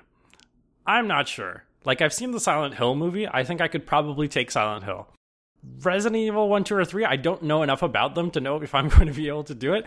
But what I've seen of the remakes are indicative of what's going to happen, I'm not sure I can. So that's sort of where I fall in with the Resident Evil stuff. Like, I think Resident Evil 1 looks really stupid. Like, if you look at it nowadays and how it looks visually, like, it looks so fucking dumb. Compared to like modern zombie games, it looks like, how can anyone really be scared by this? But I feel like that those are famous last words, and now I'm going to regret it if I ever play Resident Evil 1.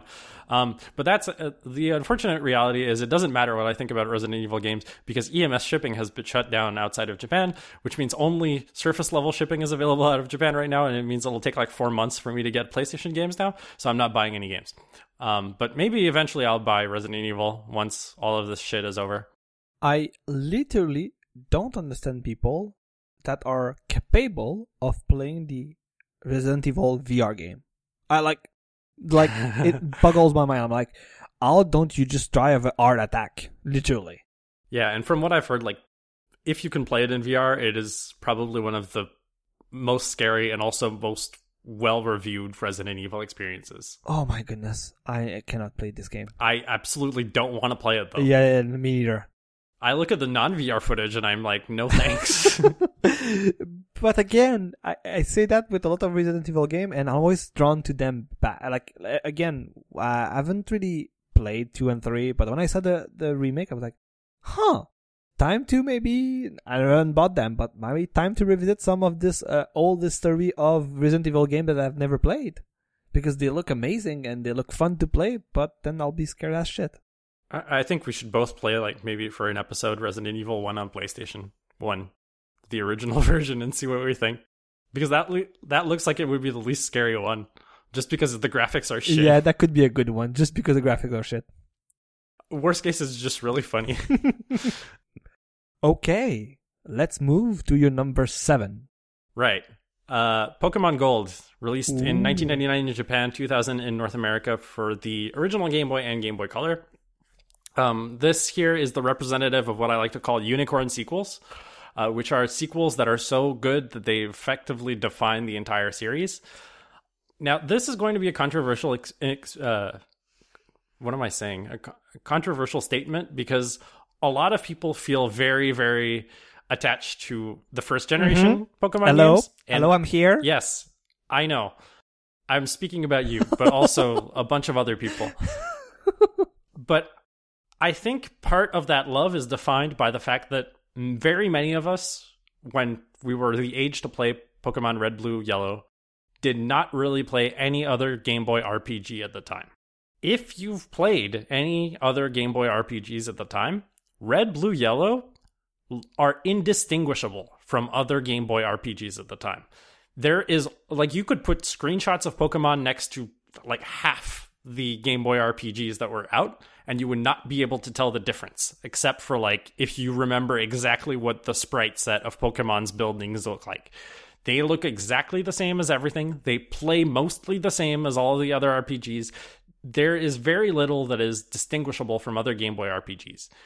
The player fantasy around the games from the Red, Blue, Yellow era didn't really get carried by the game itself. It got carried by the other media in the franchise, especially the anime and the trading card game, because that's what the other Game Boy RPGs didn't have. And this is what made Pokemon special, is like the drawing of Pikachu in Red, and Blue, not Yellow so much because they changed it. But the graphics of Pikachu in Red and Blue barely looks like what the Pikachu looks like in the anime. And everybody remembers the Pikachu in the anime. Nobody remembers the fucking ugly sprite from Red and Blue. I can tell you I do. Well, okay, you do, because like it's such a jarring comparison. But it's like, I don't think the game represents most of what we remember in our head as Pokemon. We remember the images from the other media, which informed what we were seeing in the game through our imagination. Gold, Silver, Crystal is where the games crossed the threshold, and the aesthetic of the game and the world building, especially if you were playing on Game Boy Color, were the things that pushed the game so that it could finally get your imagination going on its own. And then the show and the trading card game could sort of take the backseat to the game for a while. And the amazing thing about Pokemon Gold is it's kind of like Gran Turismo 4. It's not just a game with high quality content, but it's an absolute abundance of high quality content to a level that no other Pokemon game can really match at all, except for the DS remake of Gold Silver, which like explains everything I have to say. Like if you ask most hardcore Pokemon fans, they will say that Heart Gold and Soul Silver are the best Pokemon games ever released. And there is so much shit in Pokemon Gold that there are probably things that I could mention to you right now that you had no idea were in the game, because there were things that were just like hidden secrets. Like, did you know that if you had a Game Boy Color and you used the infrared port on the Game Boy Color to mystery gift with a friend, there is a very specific building where you can talk to an NPC and fight your friend offline. Fight your friend offline? The friend's party is saved when you mystery gift with them over the infrared port, and you can fight your friends anytime. Huh.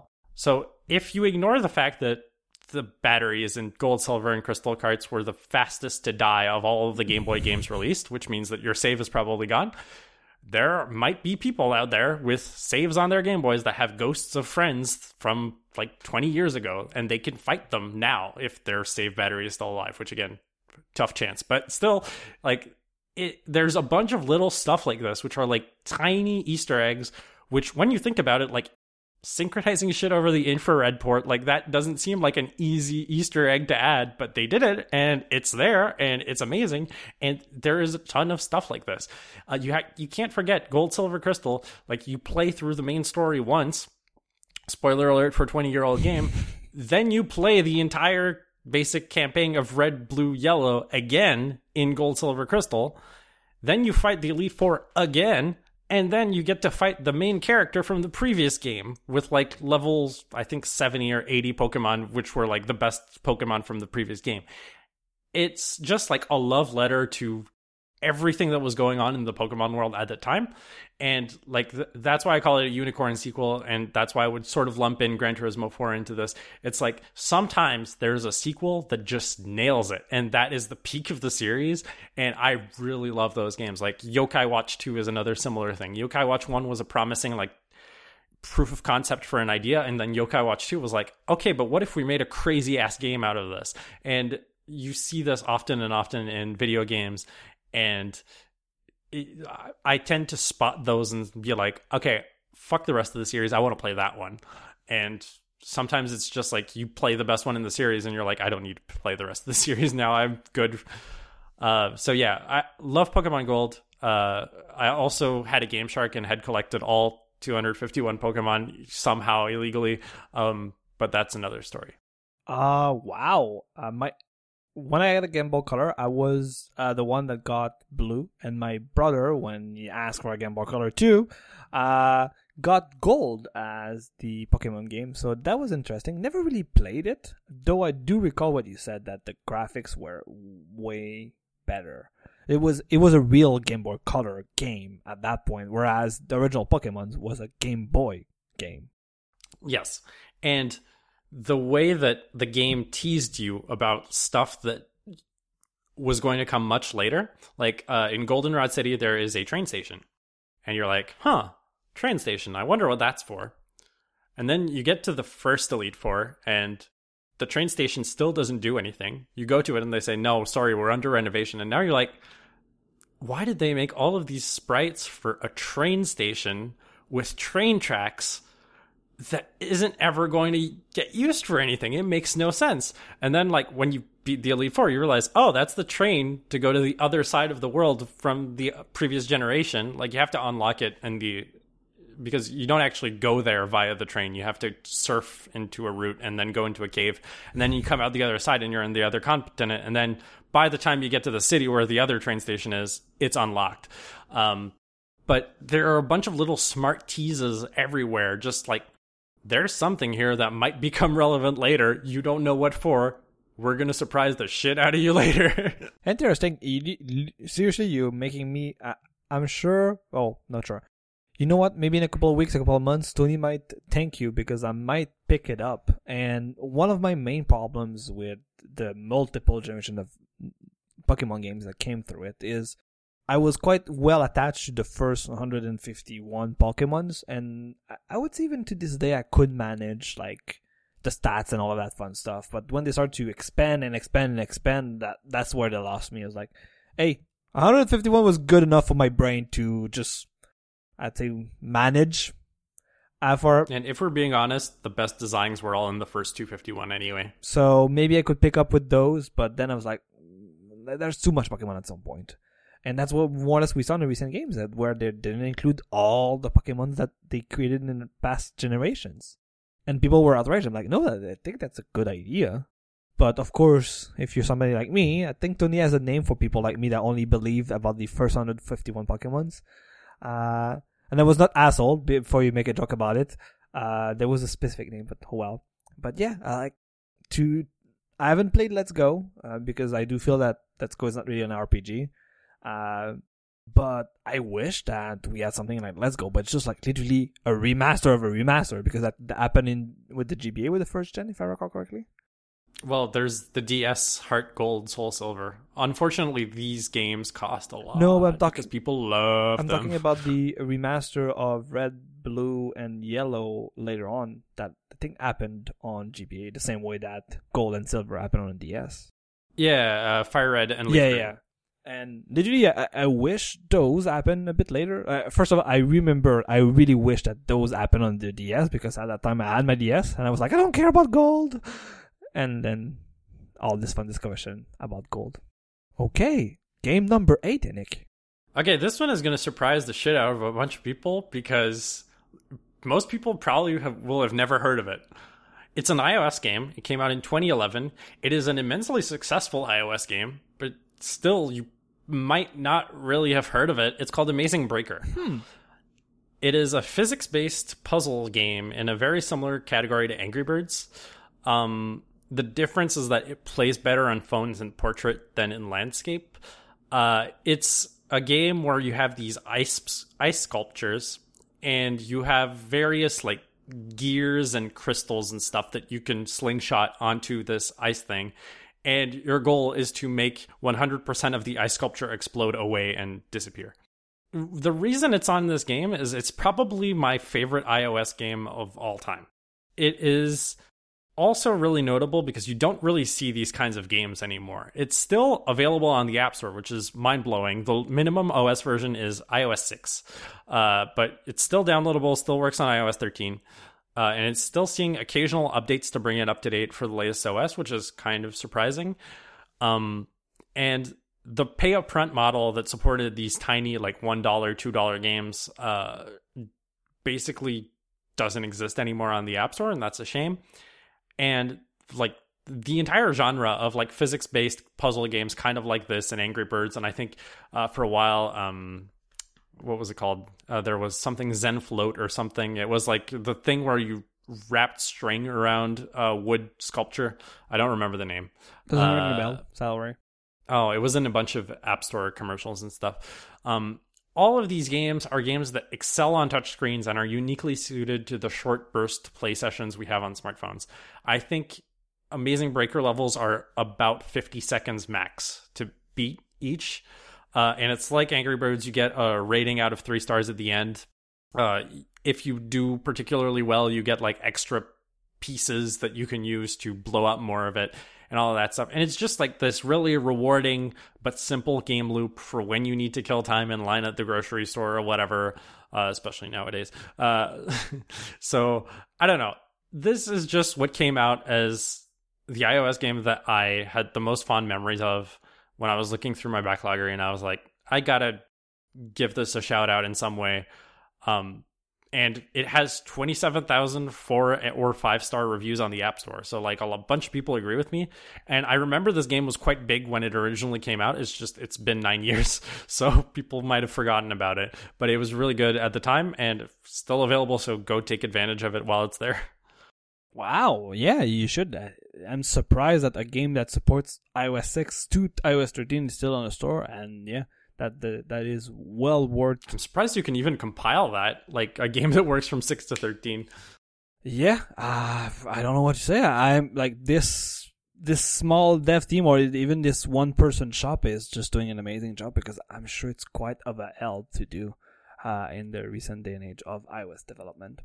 Okay, my last section, which is a bit following what I just said about shooters, is, and I think it's the most recent games I would say in my list, and I would say I'm quite in. If a type of game made me somewhat like typical shooters or like first-person shooters, it would be the recent creation of battle royale games. Oh wow, that was not where I thought you were going, but that's interesting. Because I was reflecting about the recent shooters I've played, and not even recent, but like the past, I would say 10 years. Most of them were like, I haven't played recent Splinter Cell, but like there was like some of James Bond games. We've talked about my love of GoldenEye, even if I kind of start to agree with Yannick that the game sucked, but it's just GoldenEye. Ha! Nightfire's better. No, GoldenEye is nice. I'm just trolling you. But I have a couple of those shooters. I've played a couple of like Call of Duty and all of that stuff, but I was never really into it. I was like, it's a shooter. You shoot people. Nothing fun, right? But I feel that I find something nice to this PvP, I guess. That's the only not solution, but the only reason I figured out is, while in general I'm not a big competitive person online, like that goes and makes sure to be the best of themselves and the best competitor online, it feels that the premise of Battle Royale games really make me want to play more of them over the weekend. So if we recall, I've played all of them at that time when I did my Battle Royale episode. More recently, I haven't picked it up. Why am I forgetting the name again? Apex Legends. But my brother and his friend have picked up the latest Call of Duty, of course, because my brother is a big fan of those shooter games. And they released a new Modern Warfare, and they released a free mode, really for the Battle Royale mode, called Warzone. So I installed it. And you know what? Okay, I have opinions about Battle Royale games. Like, yes, this is, because it is a Call of Duty Modern Warfare, it is more like realistic. Maybe I shouldn't do this comparison, but from what I've gathered throughout the years, is those Modern Warfare games from Call of Duty are kind of the shooter equivalent to Gran Turismo. They're quite realistic, except the one that was in space. But ignoring this one, that when you went to space, like, those are really, really realistic. And I'm like, okay, world is already too messed up, so I don't want to play messed up games. But overall, I do feel that the craziness of Battle Royale games, where everybody's just jumping in an arena and you have to survive to be the last one, and the circle, and you have to there's a lot of tactics around it compared to a normal shooter. I feel that it kind of makes me disconnect from that aspect of, hey, it's a shooter where you kill people, right? Even if it's simulated people, you still at that aspect. And it tickles my tactics sides of my brain, and just enough so I'm not getting bored too much, or getting too tripped up by, like I was talking about the chess pieces I need to move in Final Fantasy Tactics, or all of those RPG tactics games. Just enough. And again, maybe because I know it's human behind it, like there's an element of randomness. You don't really know what other people will do. But overall, that to me is a recent addition to me as a gamer. I would not have guessed, a bit like what Yannick you just said when I said that I would have enjoyed this type of game as much as I did. And I'm still, again, not really sure why. Because this doesn't fit my typical type of game. And that to me is quite clear these days. Is if you send me a game that is heavily based on story that I can do in 30 hours and the graphics are amazing, I'll be like, okay, where can I sign to get a copy? Like, that's literally my type of game. And that is, with Gran Turismo, kind of a different type of game that I enjoy. And that's what I have to say about Battle Royale game. And I felt that it was weird enough, so I wanted to end with that one. That actually ties in pretty nicely to my next game. And final one, if I come. Yes, perfect. It is. So, a lot of people who know me might have noticed a pretty important omission from this list. And that, of course, is Destiny 1. Released in 2014 for PS3, PS4, Xbox 360, That's and true. Xbox One. I spent 960 something hours playing Destiny 1 while it was there, so over the course of 3 years. Destiny is a game that I have a lot of emotions about, not just Destiny 1 being mostly good emotions and Destiny 2 being mostly bad emotions, but it's also the source of kind of my first good social experience in multiplayer games with a group of people as opposed to one-on-one play. So back in like 2004, 2005, 2006-ish range, I was a moderator for this website called DS Meet, which was a website where people using the Nintendo Wi-Fi connection on Nintendo DS could play together. And originally I was just a general moderator because I was a friend with the guy who ran the site. But I eventually became sort of specialized as the moderator for the Metroid Prime Hunters subforum, which was sort of the first big online FPS I got into. It was not primarily online FPS, but it had an online multiplayer mode that was amazing for a DS game. And even for non-DS games at the time, it was amazing. The fact that it worked as well as it did over Wi-Fi, and like Wi-Fi from 2006, kind of mind-blowing. But in those games, the player community was so small that like the max amount of people you could play was really like 4 people, and you were rarely playing like versus matches with more than one-on-one games. So it was really more like dual play, like you would see in something like Quake, where it's really just like one-on-ones in this big arena and you have to do stuff. Unfortunately, Metroid Prime Hunters was kind of shittily coded, and there were a bunch of glitches that you could exploit, and eventually the glitches stopped being just glitches, and then people got Game Sharks, and then they became more than just glitches because people were literally shooting through walls and other things that should not work. So that kind of ruined Metroid Prime Hunters. But I had like good experience sort of one-on-one with other players and exchanging friend codes at the time and all that stuff to play with people. And Destiny is really the first time where I was playing with a party of more than one other person. We had the Clan for Select Button, which is a forum that I hang out on, called the Panther Moderns on Destiny 1. And ever since I sort of joined that clan and we started playing regularly in... it was within year 1 of Destiny 1, so probably like early 2015 I started playing with them. And we played until the end of the game, until Destiny 1 sort of died off because Destiny 2 started becoming the primary thing. We have some unforgettable experiences. We unfortunately have had like one of our clan members died while we were playing Destiny 1, so that sucked. And we've had some triumphs over some incredibly challenging bosses.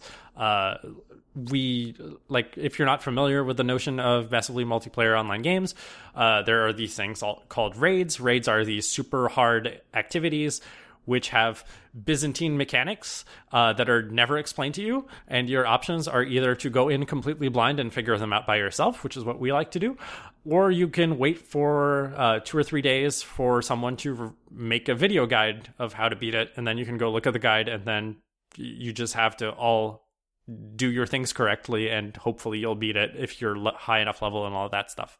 I was one of the blind raid participants for the last 2 raids in the game. Yeah, that's right. I did King's Fall for the second year of Destiny, and then Wrath of the Machine, which is the best raid in Destiny according to me, from the third year. And those were amazing. We just went in completely blind and we tried to figure out the mechanics, and we managed to get through the whole thing. Sometimes it took many, many hours. I think our first attempt at King's Fall is on my YouTube channel, and I think it took us something like 40 hours to beat it the first time of in-game time to actually beat the thing. But it was incredibly rewarding when we did it because we figured everything out by ourselves. And like this is, for all intents and purposes, the first MMO that I really played seriously. I had tried the trial for World of Warcraft in like 2006, 2007, something like that. But I had no idea what I was doing, and I didn't have anyone to play with, so I pretty much just died repeatedly for the amount of hours that I had in the trial, and then said like, nah, this doesn't seem like my kind of thing. So that was kind of a bad experience. And then I had some experience with Phantasy Star Online on GameCube, but that's kind of a different thing. It's an MMO, but in a very different style, and doesn't really feel like what most people talk about when they talk about MMOs. And now I'm just like, now that Destiny 2 sort of has not what I'm looking for from Destiny 1, I'm kind of looking at other MMOs with puppy eyes and seeing like, do you have what I'm looking for? Kind of like a drug addict or something. And I mean, I've played a little bit of World of Warcraft over here on the side. I've played a little bit of Final Fantasy XIV on the side. Both have elements that I kind of enjoy. Nothing is quite as good as Destiny. And I think the reason that I love Destiny so much is also because Bungie is really fucking good at making console FPSs. Like, they knocked it out of the park with Halo, and this is just like the evolution of the Halo battle engine to the next degree. I think nobody is making console FPSs better than Bungie right now.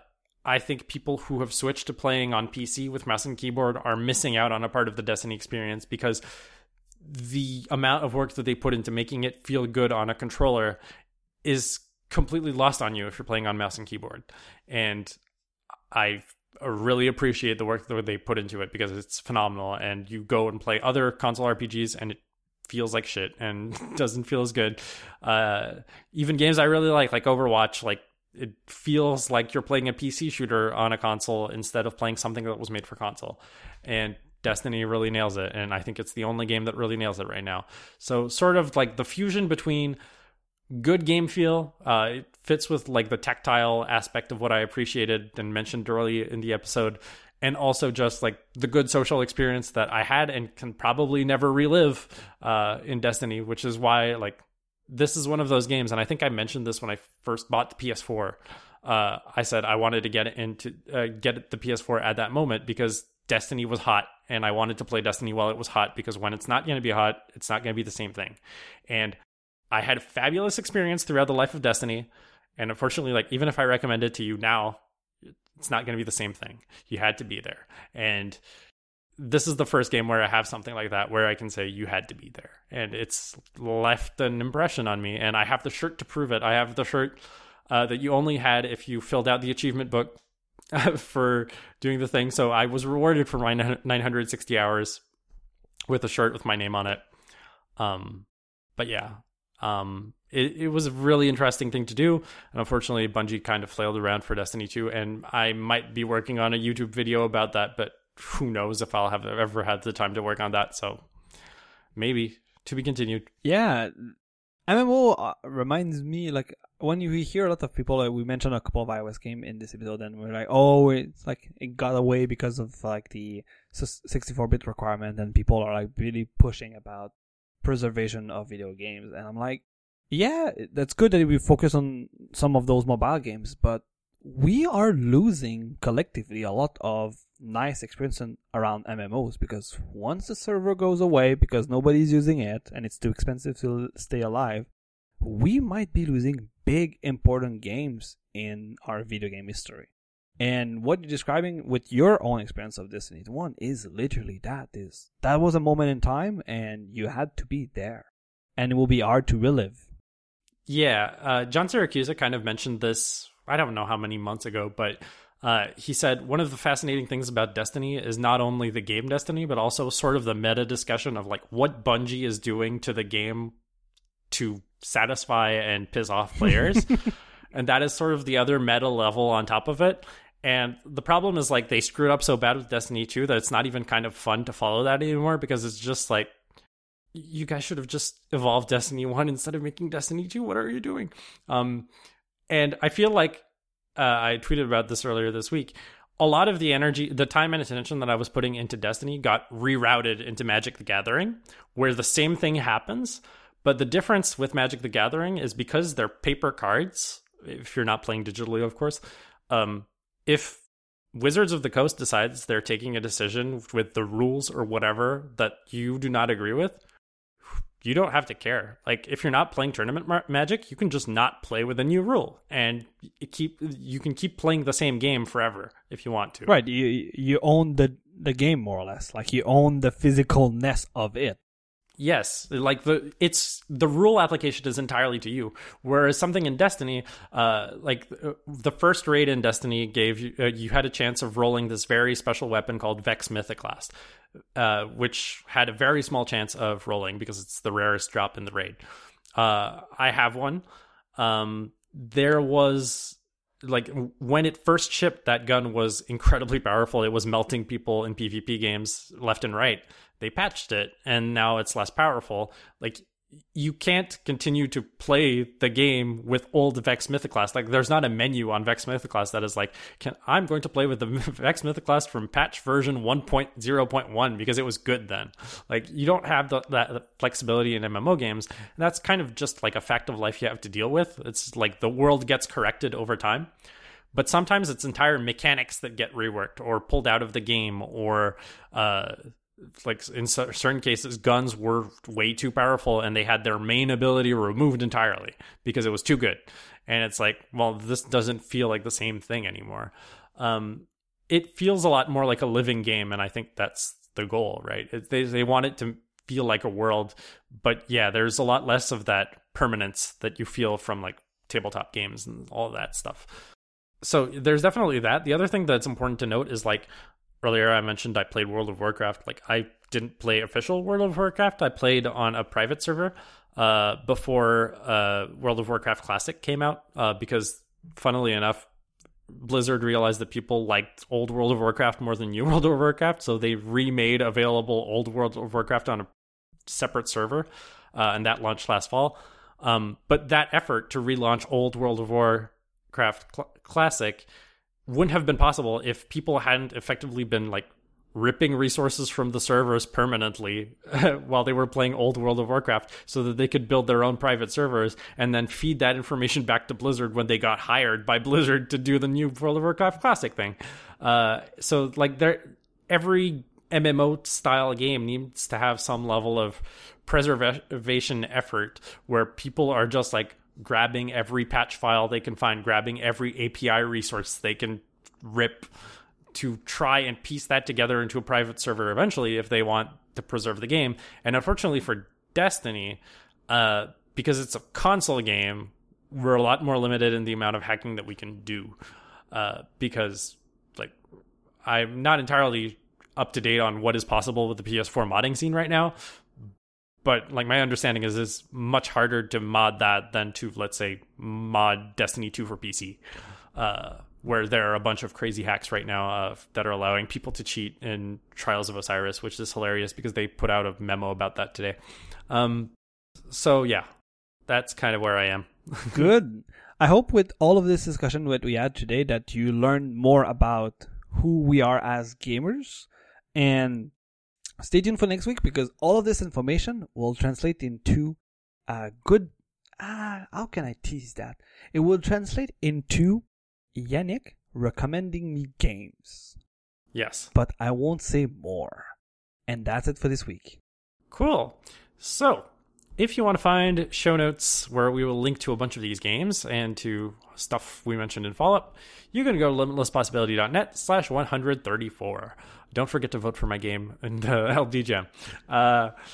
If you want to find us on Twitter, the podcast is at limipo_podcast. That's LIMIPO_podcast. You can also find us individually on Twitter. I'm at Sakurina. That's SAKURINA. And you can find Lucario at... That's LUCCONOUCHE.